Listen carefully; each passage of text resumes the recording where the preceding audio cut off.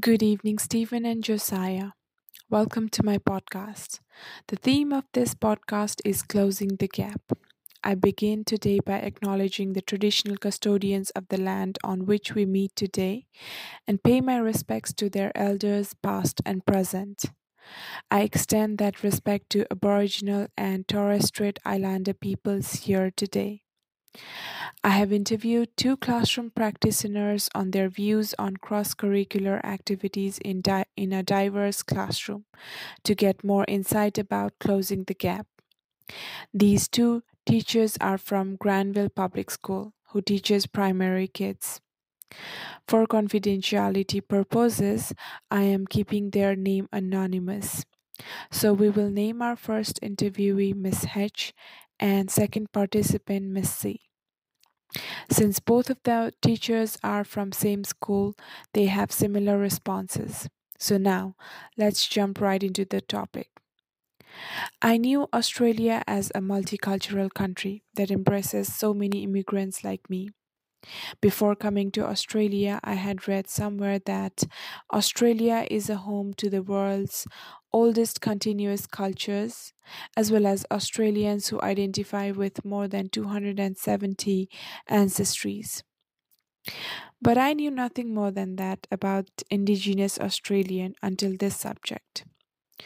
For an immigrant like me, this subject gave me so much information on Indigenous Australians and changed my perception about them. I'm sure others also felt this way. So, being a multicultural nation today, Indigenous young men and women learn alongside non Indigenous students and students from different cultural in backgrounds in classroom across the nation.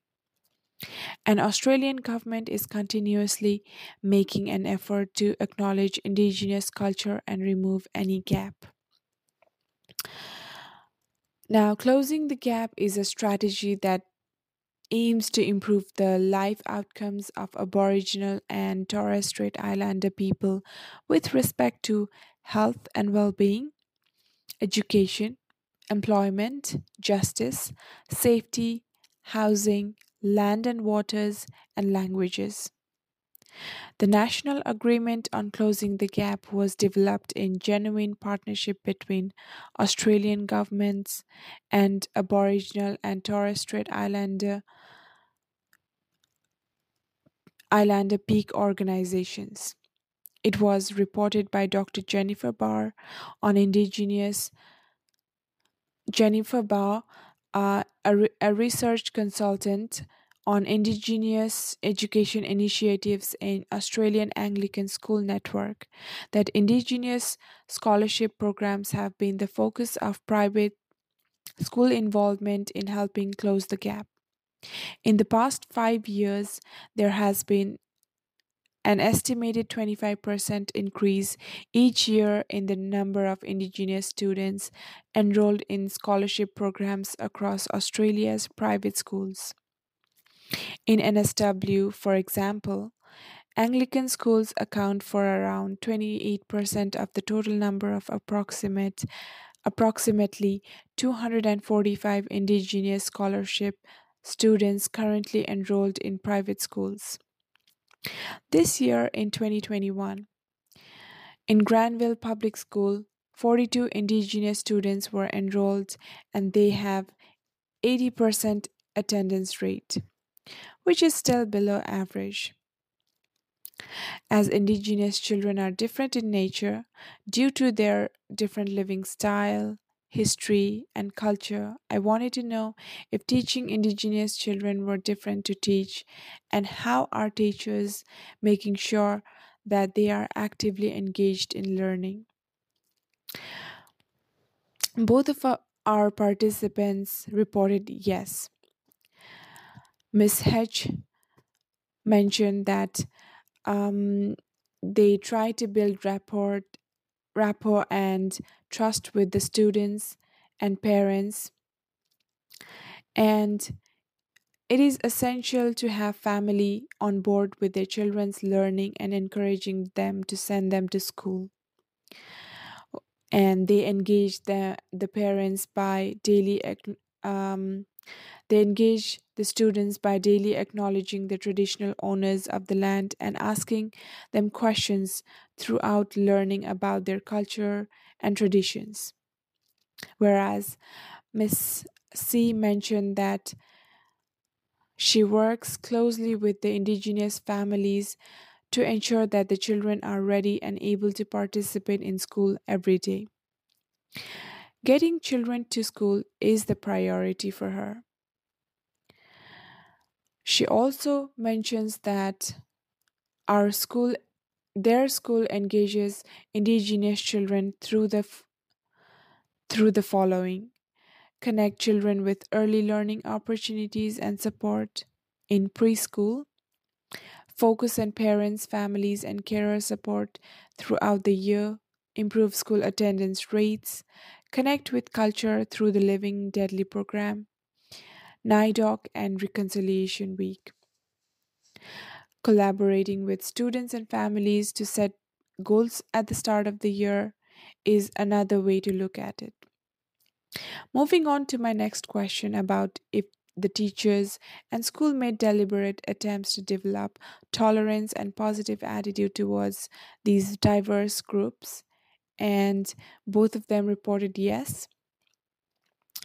Miss H agreed, and Miss C mentions that um, through open communication between families and teachers, they try to develop positive attitudes towards these diverse groups.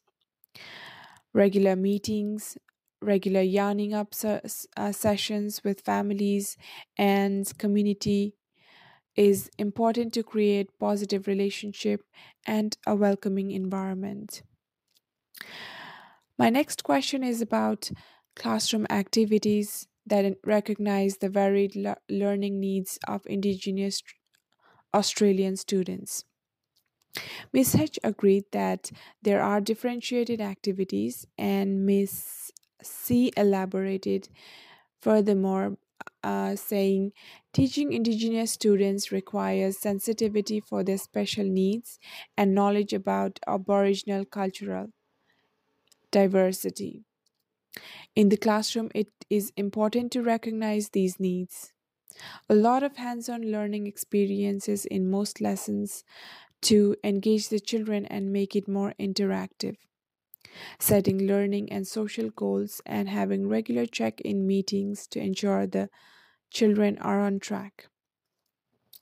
Now that we have come to the last question, it talks about culturally inclusive practices that are incorporated in relation to curriculum, classroom teaching, assessment, and resource selection.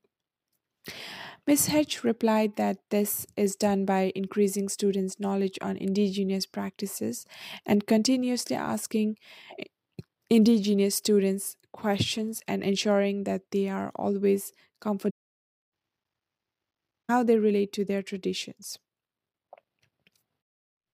And Miss C stated that consultation with Aboriginal communities is essential in the development of meaningful Aboriginal perspectives and studies across the curriculum. An active relationship between schools and their local Aboriginal community enhances the learning experience of students. They work with the elders in their community to develop culturally appropriate activities for NIDOC and reconciliation weeks. Successful use of teaching practices is evident in this particular school. And it's so nice to know that all these strategies that we only used to read is actually being used by the teachers in reality. I enjoyed doing this interview, although due to busy schedule of teachers, we could not do it in person. Thank you for listening to this podcast. I hope you enjoyed my closer look at closing the gap. That's all for this episode. Thank you once again. Bye.